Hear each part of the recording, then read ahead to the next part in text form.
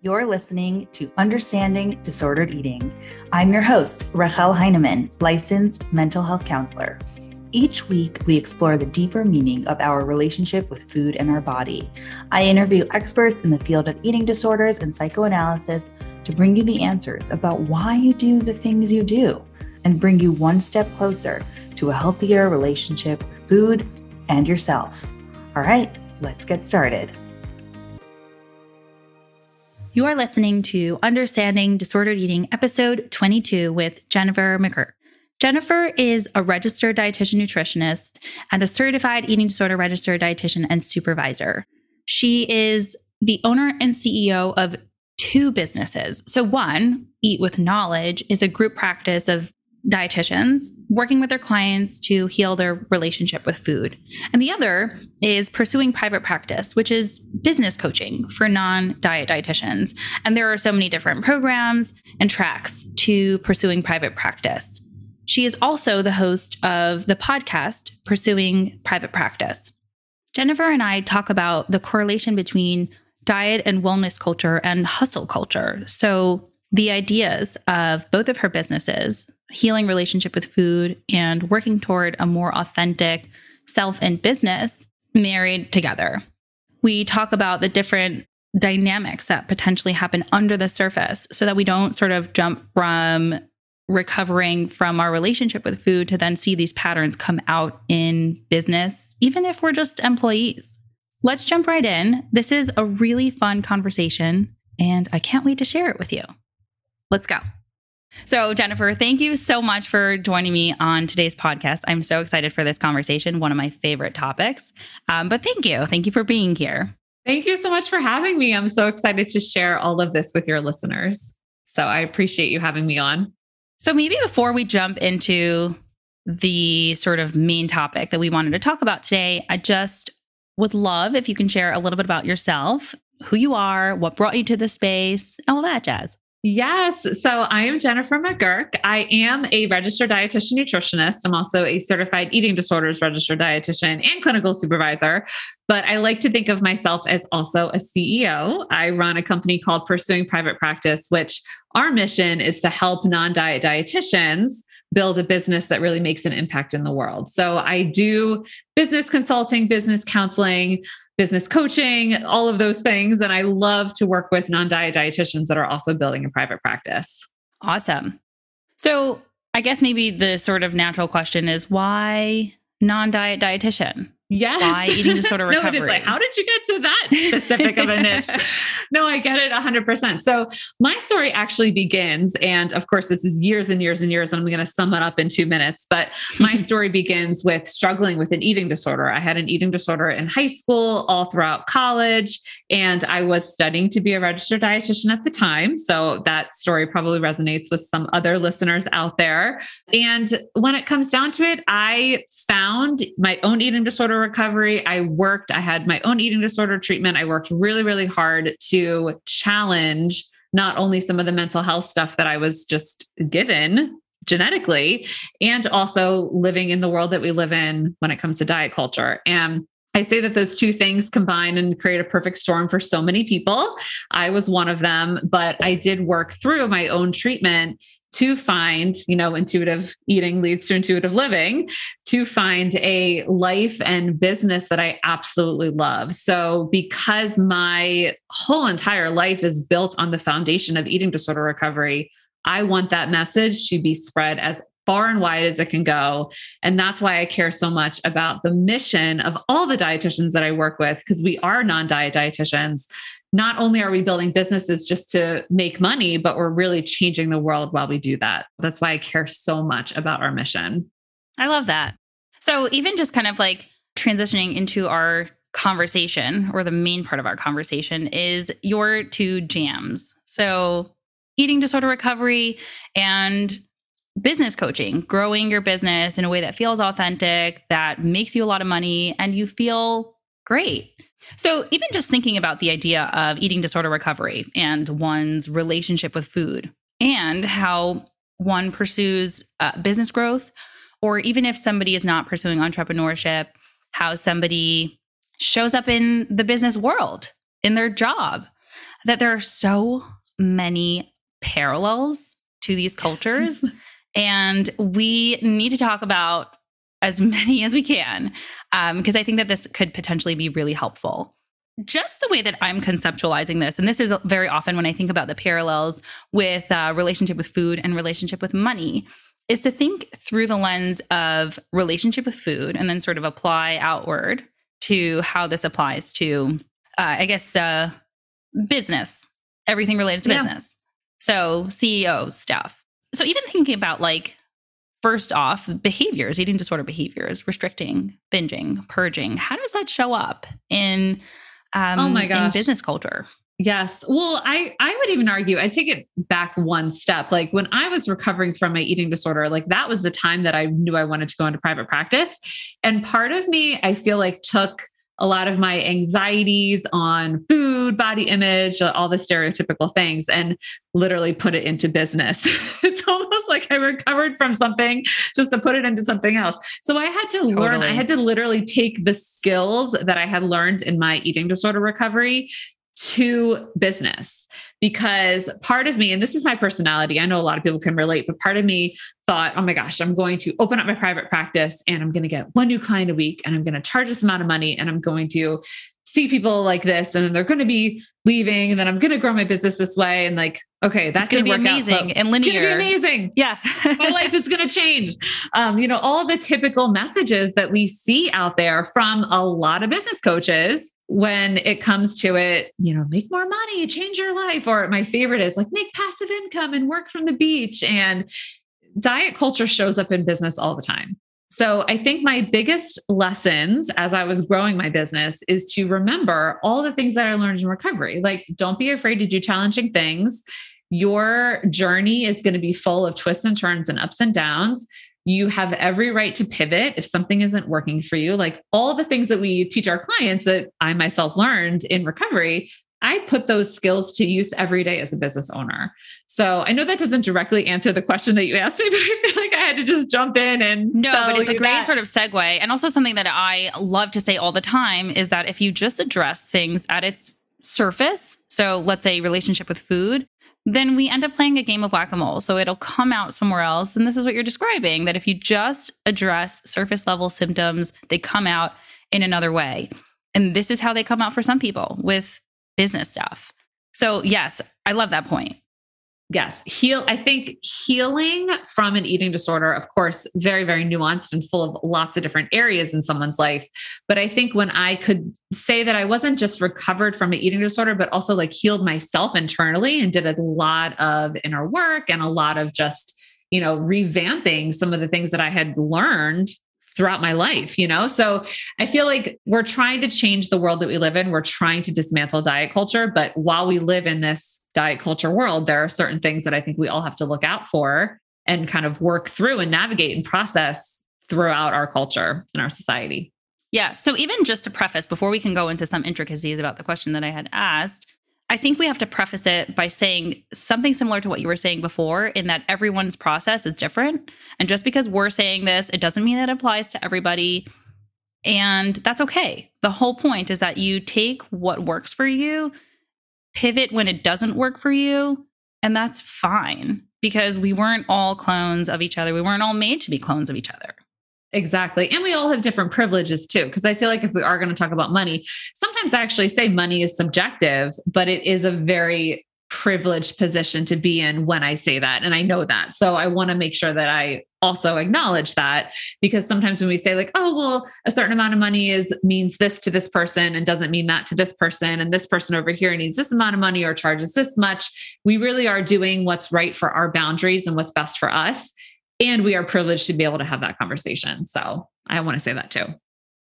Exactly. So even just going back to like the bare basics of relationship with food that are broken down into restrict, binge, purge, how do you see that come up with business owners? Oh my gosh, it's such a good question. So, I mean, all the behaviors with food can totally be there with business too, So let's just take restriction. Sometimes people can feel, oh, I'm not worthy of putting myself out there. I want to stay small. I want to stay in my own little bubble. I'm too afraid to do certain things. I don't feel good enough. I don't feel worthy enough to do XYZ in business. That happens all the time. And then there are some people, I would say maybe more so along the lines of like more binging people that are just like, let me try this, let me try this, let me try this, let me try this, that are kind of all over the place and not necessarily honoring what is realistic of them at the time of their life. I talk a lot about boundaries. I mean, I feel like I've already said that 6 times here on this podcast so far, like the people just not honoring and respecting their own boundaries of what they're capable of. And there's lots of behaviors that are all over the place when it comes to business. We can see it. So I think we have to just know that our actions are usually reflective of something going on with mindset and just lived experience and environment and things like that. And I think in order to make the business changes that we want to, we have to recognize that our choices come from somewhere. Yeah. Even just thinking about what you were just saying, let's say somebody coming from more of a quote restrictive mindset. And so they'll probably, use their sort of poor self-esteem to make decisions and feel really restricted in their, I guess, business tactics. I wonder if you can talk a little bit to the idea of scarcity mentality, because it almost seems so interconnected in this restriction here. Yes. I have to see everybody that comes my way. It's almost like I can't necessarily, I can't say no to a client someone, or can't something. say no. I can't charge more than X amount. I mean, I feel like talking about money sometimes can be like talking about other number things, and I'll just say X amount for sake of just keeping it. Sure. Yeah. You know what I mean? But like I can't charge, if you will. Yes. Like X amount for my services. I'm not worth more than X amount. I see a lot in cancellation policies with professionals, like honoring. Oh, yeah. Okay. Talk about this one. This one's huge. Yes. Well, there's a lot of things that go into a cancellation policy, but I feel like people are all over the place sometimes with their cancellation policy because they feel like their boundaries have to change for certain clients, or they feel like if they enforce their cancellation policy, the client is never going to come back. But I don't know if that's necessarily a restrictive mindset in the way that we were talking about it before, but just not being in tune with what's going to feel good for them in their business. Well, I think it's intertwined. The scarcity mentality is so connected to the idea of if I lay my boundary, this person will leave, and then I'll have one less paying client, and that's going to hit me somewhere really hard. And so it's hard to be assertive with your boundaries if you're afraid that every single time you lay your boundary, then this client will leave.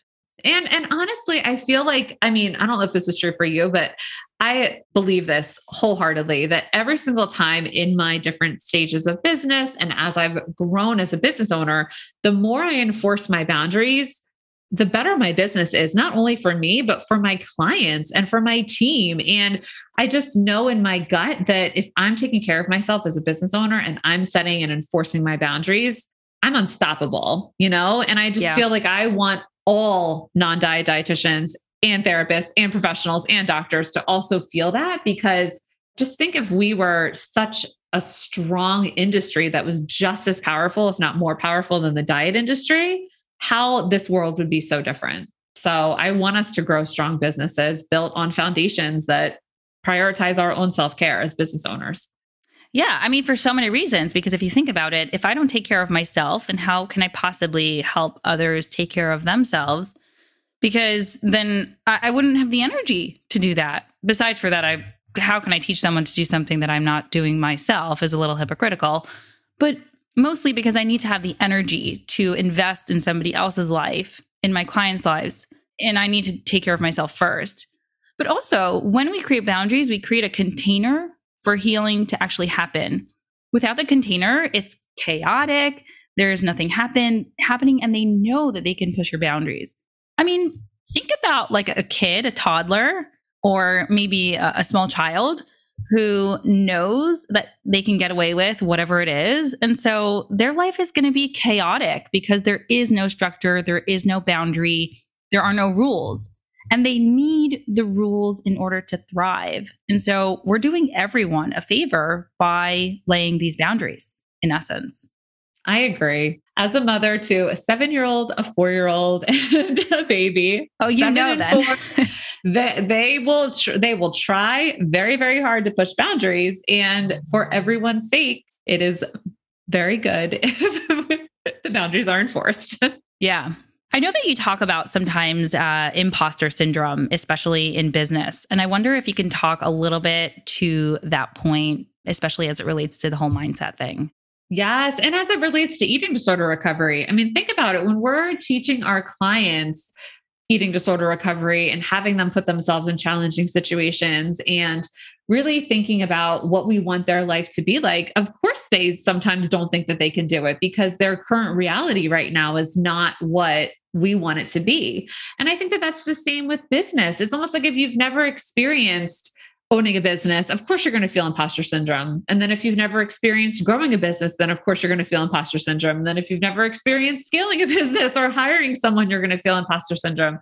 I know for me, I've felt that with every new quote unquote thing that I've done in my business, I've always felt, why me? I can't do it. I've never done this before. This feels uncomfortable. But those uncomfortable moments are really where the business growth happens, no matter what stage you're at. Like when you put yourself in challenging situations, you will ultimately create this new, I don't want to say like new level, new devil, because I feel like it does continue on like of every stage of business that you do, but you do create your new reality, I should say. Like when you give yourself those challenging moments and work through them and process all of the emotions that come with growing a business, you experience building a business, you experience business growth in many different areas.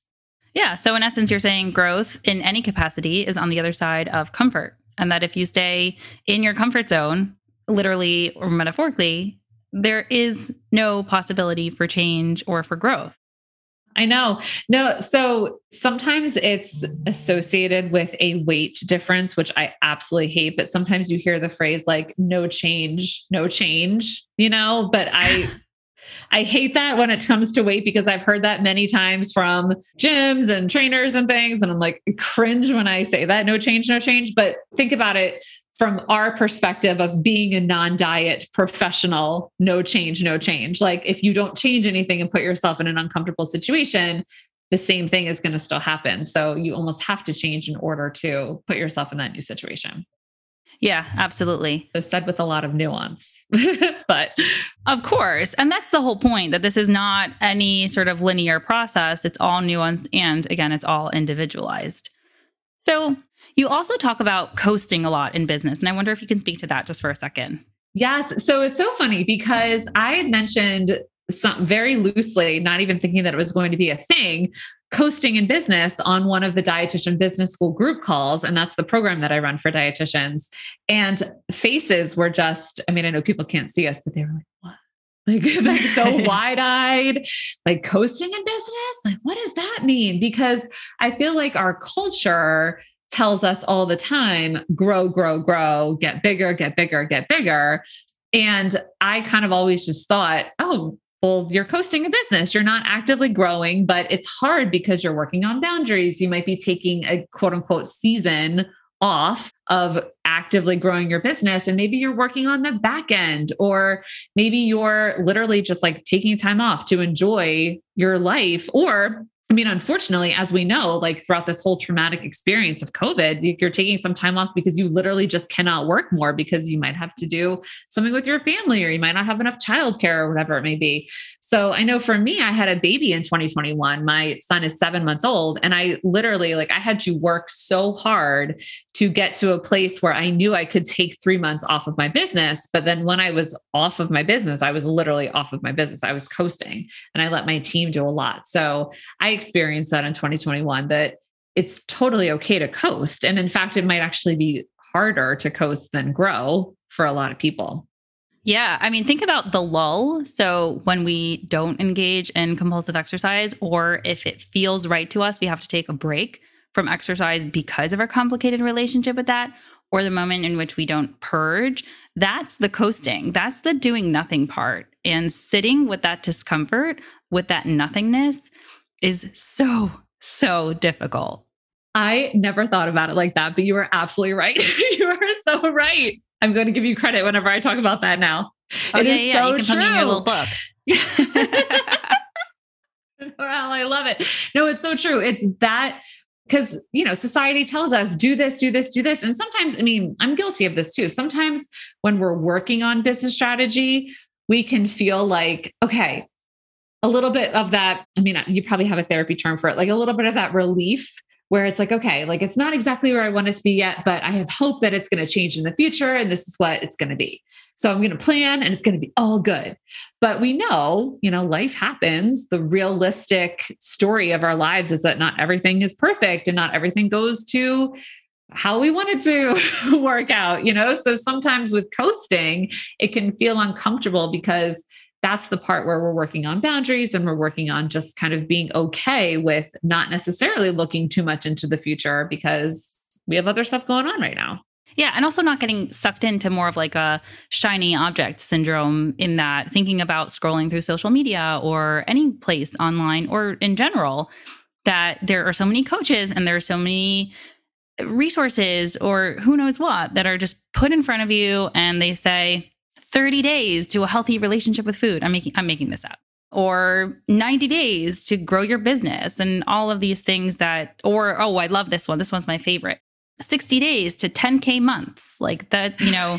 as if you follow my 3 steps, then you will get this. And then they have their masterclass fill up and then they have their group coaching kind of, and then what happens is that they fail to deliver because all they've promised is something empty, which if you think about it is exactly what wellness and diet culture does. They say, oh, lose this weight in 30 days, do this one thing, do this one exercise. And this is how I did it. And this is how you can do it.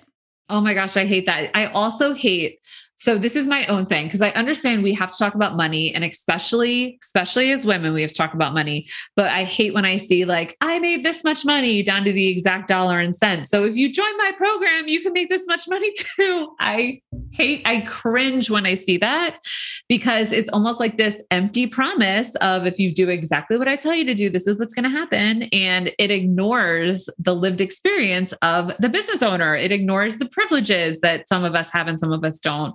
It ignores personality. It ignores offer. It ignores experience. It just doesn't take into consideration all of the things that go into running a business. Yeah. And I was going to say, what I was going to say? I was going to say a successful business, but then everyone's definition of success is also different.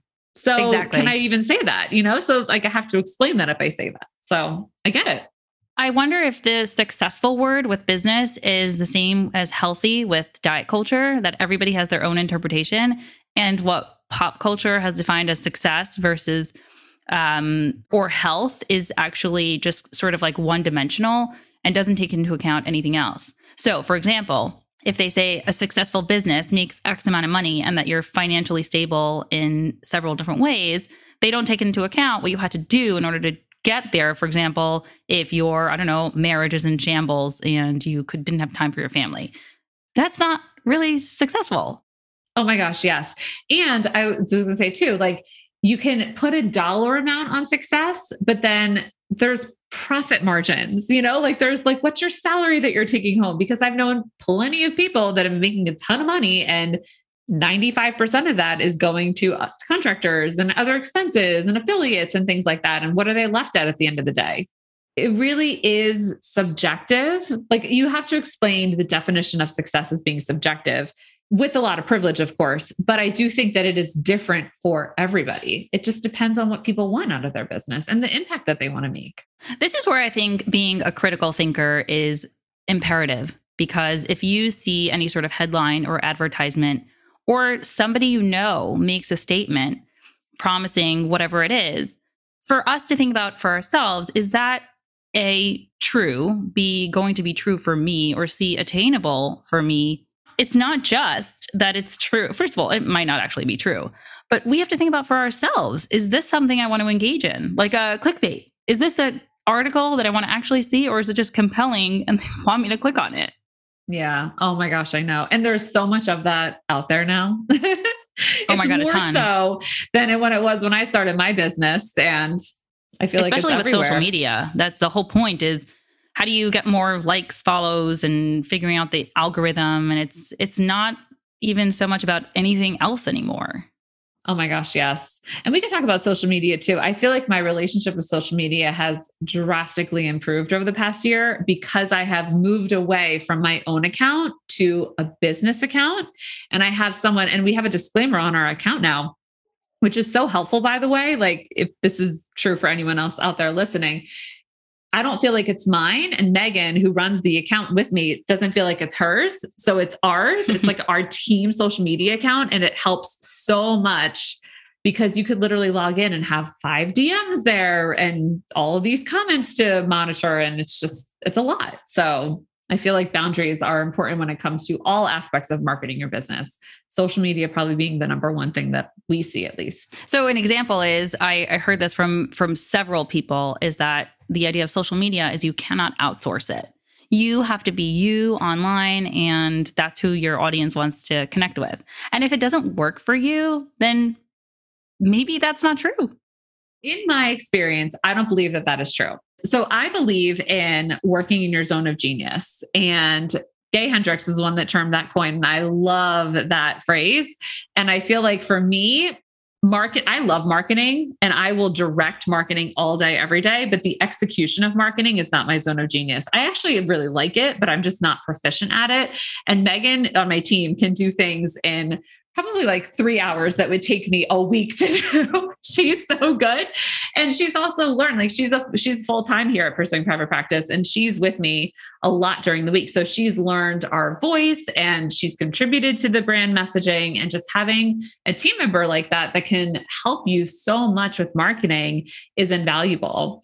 So I would argue that you can absolutely, quote unquote, outsource, but I don't know if I'd outsource it to like just anybody. Like, that person has to be on your team and in your company to know the brand and to be able to speak to the company brand. Yeah. So even just sort of using this point to pivot a little bit is leaning on people in recovery and in business. And in business. Absolutely. It's a huge fear of so many people, especially in private practice, a dietitian, therapist, really any provider. If it's not just me, then I don't have control over this. I don't know what this other person's going to do.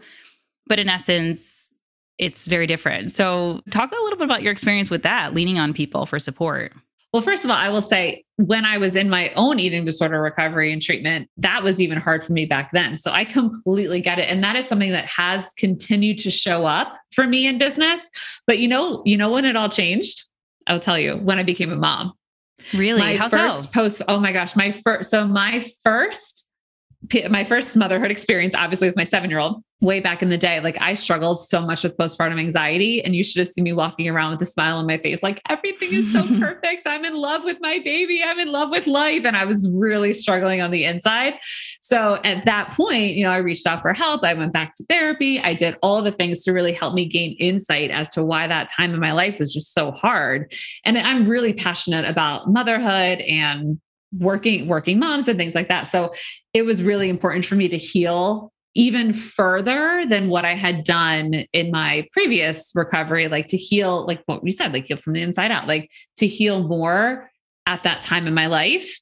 And that was also the first time that I ever hired anybody for my business. I had someone cover my maternity leave. So that person was only in my business for a couple months, but it was not long after that I basically said, I am not going to be able to do this alone, like motherhood or business. I need support in both areas. And if I have one lesson for anyone out there, like hire before you get to your rock bottom of needing support, because that's what I did. And I hope that people can learn from my mistake. And now I try to hire even sooner than what I think I'm going to need somebody, because I've learned so much from that time in my life. And so even taking it to something like eating disorder recovery, in less of a financial sort of transactional, hiring someone to support you, support is so important, period, in whatever capacity it comes. Yes. Yes. So we get 45 minutes to 1 hour with our clients every single week. Like, how many other hours are out there that they're immersed in diet culture? So even if you can pull a couple hours hanging out with a friend that gets it, going to your treatment appointments, spending money and investing time or investing resources into your own recovery. Like, I cannot tell you how thankful I am that I did that way back when I was 22 years old because it's taught me so many things about my life. So grateful for the support. And obviously can't talk about that without talking about privilege as well, but just using the privileges that we're all given, if we're given them, to take care of ourselves and to prioritize self-care. So similar to the word success, I think invest has similar connotations in that it implies finances, but it's not necessarily all about finances.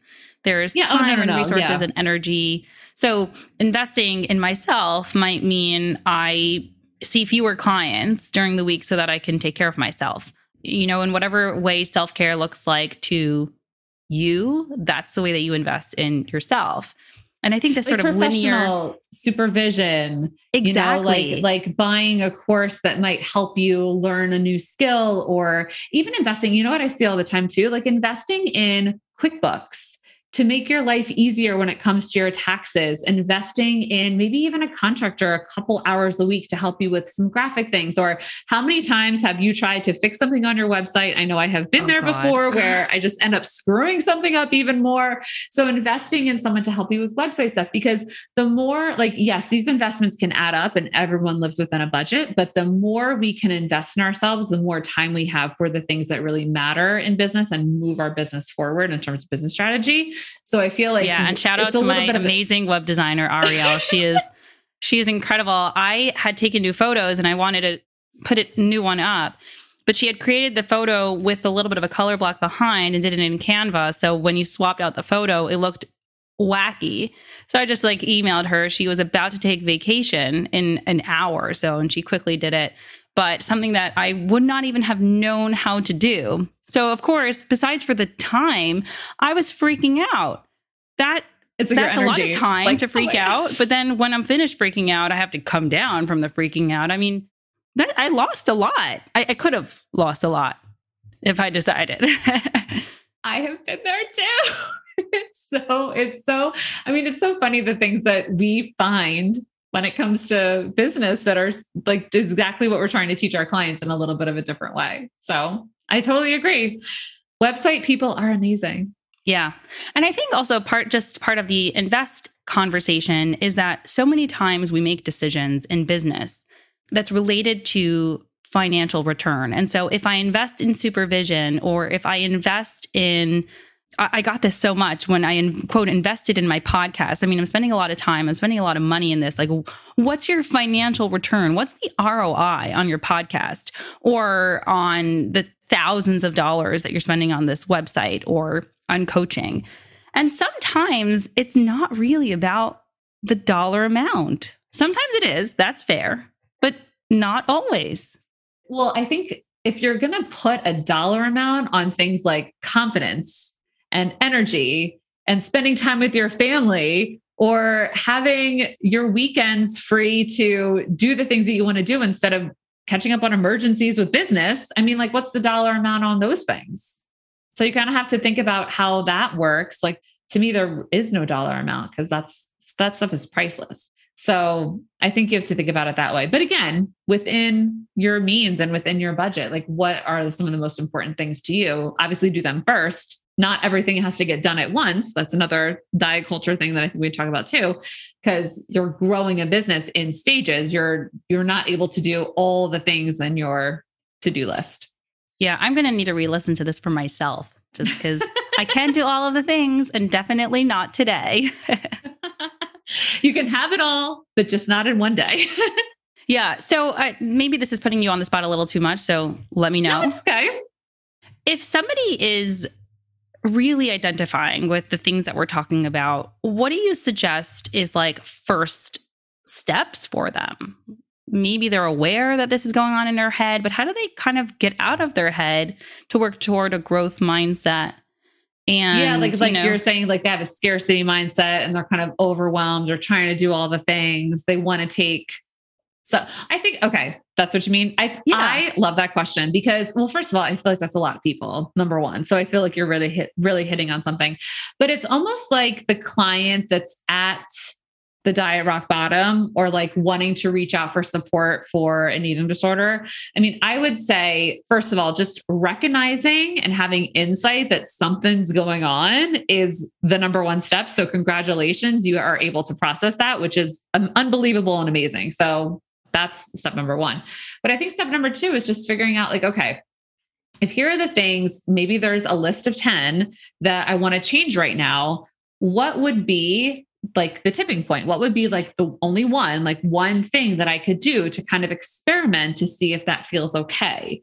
And what support do I need? Like, what are the barriers that get in the way? And what support do I need in order to make sure that I'm supported while I'm trying to do this one thing? So I say your support system is everything in business. And I know we talked about that a lot in eating disorder recovery too, but do you have a business friend that you could talk to? And maybe even, I mean, that's free if you have a standing appointment every single week with a business friend. Do you have a family member that kind of gets it? Do you have like a couple of Facebook groups that also get it, or do you have the means to join a program? Like Pursuing Private Practice offers programs, of course, but like there's tons of other programs out there that are really great too. Do you need support in that way? Do you need accountability in that way? So I would say focusing on one thing is always good, like not to overwhelm yourself, and just know that that one decision will lead to another decision when the time is right. So just kind of challenging the thought that you have to do everything all at once, that you can really take it in steps, I think is so good. Yeah. And something that I've found that works across the board, this is only if it speaks to you, but journaling can be so powerful, especially when there's like a lot of thoughts in your head and they're really sort of disorganized and you want to put them out there and make sense of them.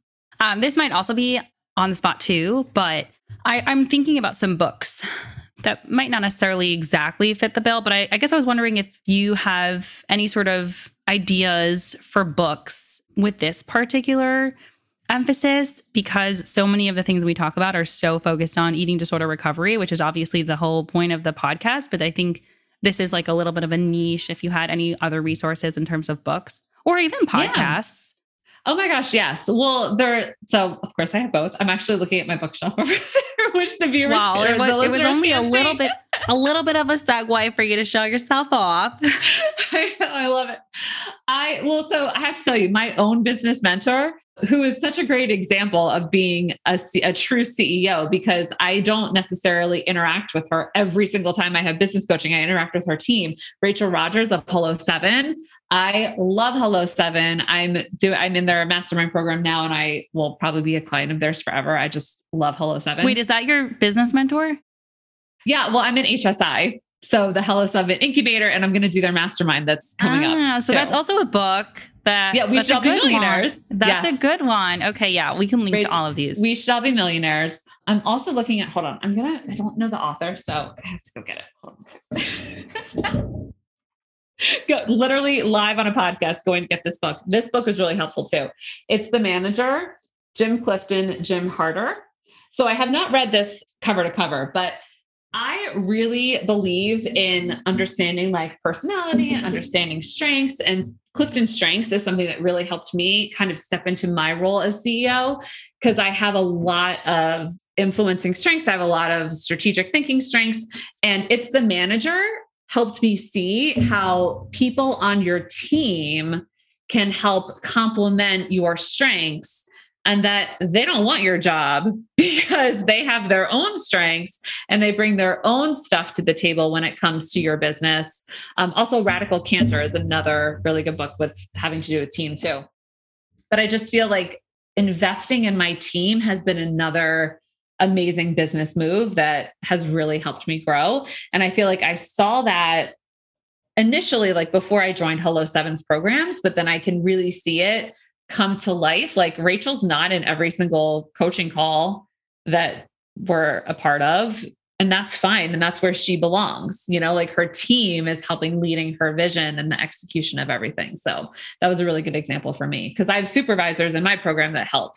Yeah, that also just reminds me of another sort of scarcity mindset, manifestation of scarcity mindset in private practice is when you expand into a group practice, and then just have this understanding, the person's going to leave and they're going to take everything I taught them and just kind of like just run away with it and build their own business, or almost not undermining the next clinician, but something like having this idea that there are a finite amount of clients, and if I don't get the client, then they're going to get it and they're going to take it from me, this competitive nature. And something that I like to think about is that there are enough clients, unfortunately, for everybody. Oh, yes. So there's a lot of scarcity there. Yeah. And we all have different personalities. We have different ways of saying things. We have different lived experiences that clients might want or not want, which is, fine. We have different schedules. Some people work at night, some people don't. Some people take insurance, some people don't. Like, we have different price points. I mean, listen, every single dietitian that's in my program is a non-diet dietitian. Someone said to me once, isn't that weird because they're all competing against one another? And I literally laughed. And I said, you don't know the way that we work. We have a common mission that we want to take over the world with our message. We are going to support one another. And yes, you could quote unquote consider us competition, but that's not how we roll, because we know that the more we lift each other up, the more our whole entire mission is lifted up. So I look at it that way. Yeah. And this is something that we talk about in the more general world of business, non-business, at all, relationship building, if you will, is the more value that you add, the bigger your network, the more value the more you can grow as a person and as a business. And so it's all about creating value for the next person, seeing where you can help, which is an expansive way of looking at it, as opposed to what can I take? What can everybody do for me? And just sort of go ahead. No, exactly. I completely agree with you. And I 100% see that. It's so funny to see it in my program too. It's like, oh, this person needs someone specializing in prenatal nutrition. This person wants to work with a family. This person, it's just we give clients away that are not perfect for us. No, after knowing who our ideal client is, because I think at the beginning, it's very hard to do that because you're just experimenting and you're seeing what you like and what you don't like, which is so normal in private practice. So if you're at the beginning and you're like, people are giving clients away, like, don't think that you'll be like that forever. Once you find your ideal person and your ideal client, and again, we're not going to be cookie cutters. No one's the same. Humans come with a vast variety of different things, but you'll see how much better it is to work in your zone of genius, seeing the people that you really want to see. And I do want to emphasize that even though we're talking about therapists or dietitians in private practice with this business culture, CEO mindset, it really applies to anybody in any job, but I mean, obviously to the general sort of world, but any person that's involved in something related to hustle culture, this is speaking exactly to their experience. So maybe not exactly with a dietitian practice, but similar nonetheless. Oh yeah, exactly. I've seen clients with demanding jobs. We've seen parents, and I think the CEO mindset can go in many different directions, no matter if you have a business or not. So I hope that you're learning lessons and taking away the things that work for you. Yes. Well, before I let you go, can you let our listeners know where they can find you? Yes. So if you like podcasts, go over to Pursuing Private Practice. That is my podcast. I share lots of stories of dietitians building their business and lots of different clinical topics sprinkled in too.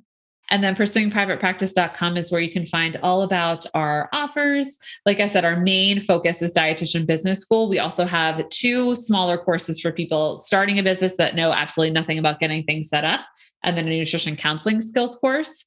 But pursuingprivatepractice.com is where all the magic is. All right. Well, thank you so much for taking the time. I really appreciate it. You're welcome. This is such a good conversation. Thank you for having me.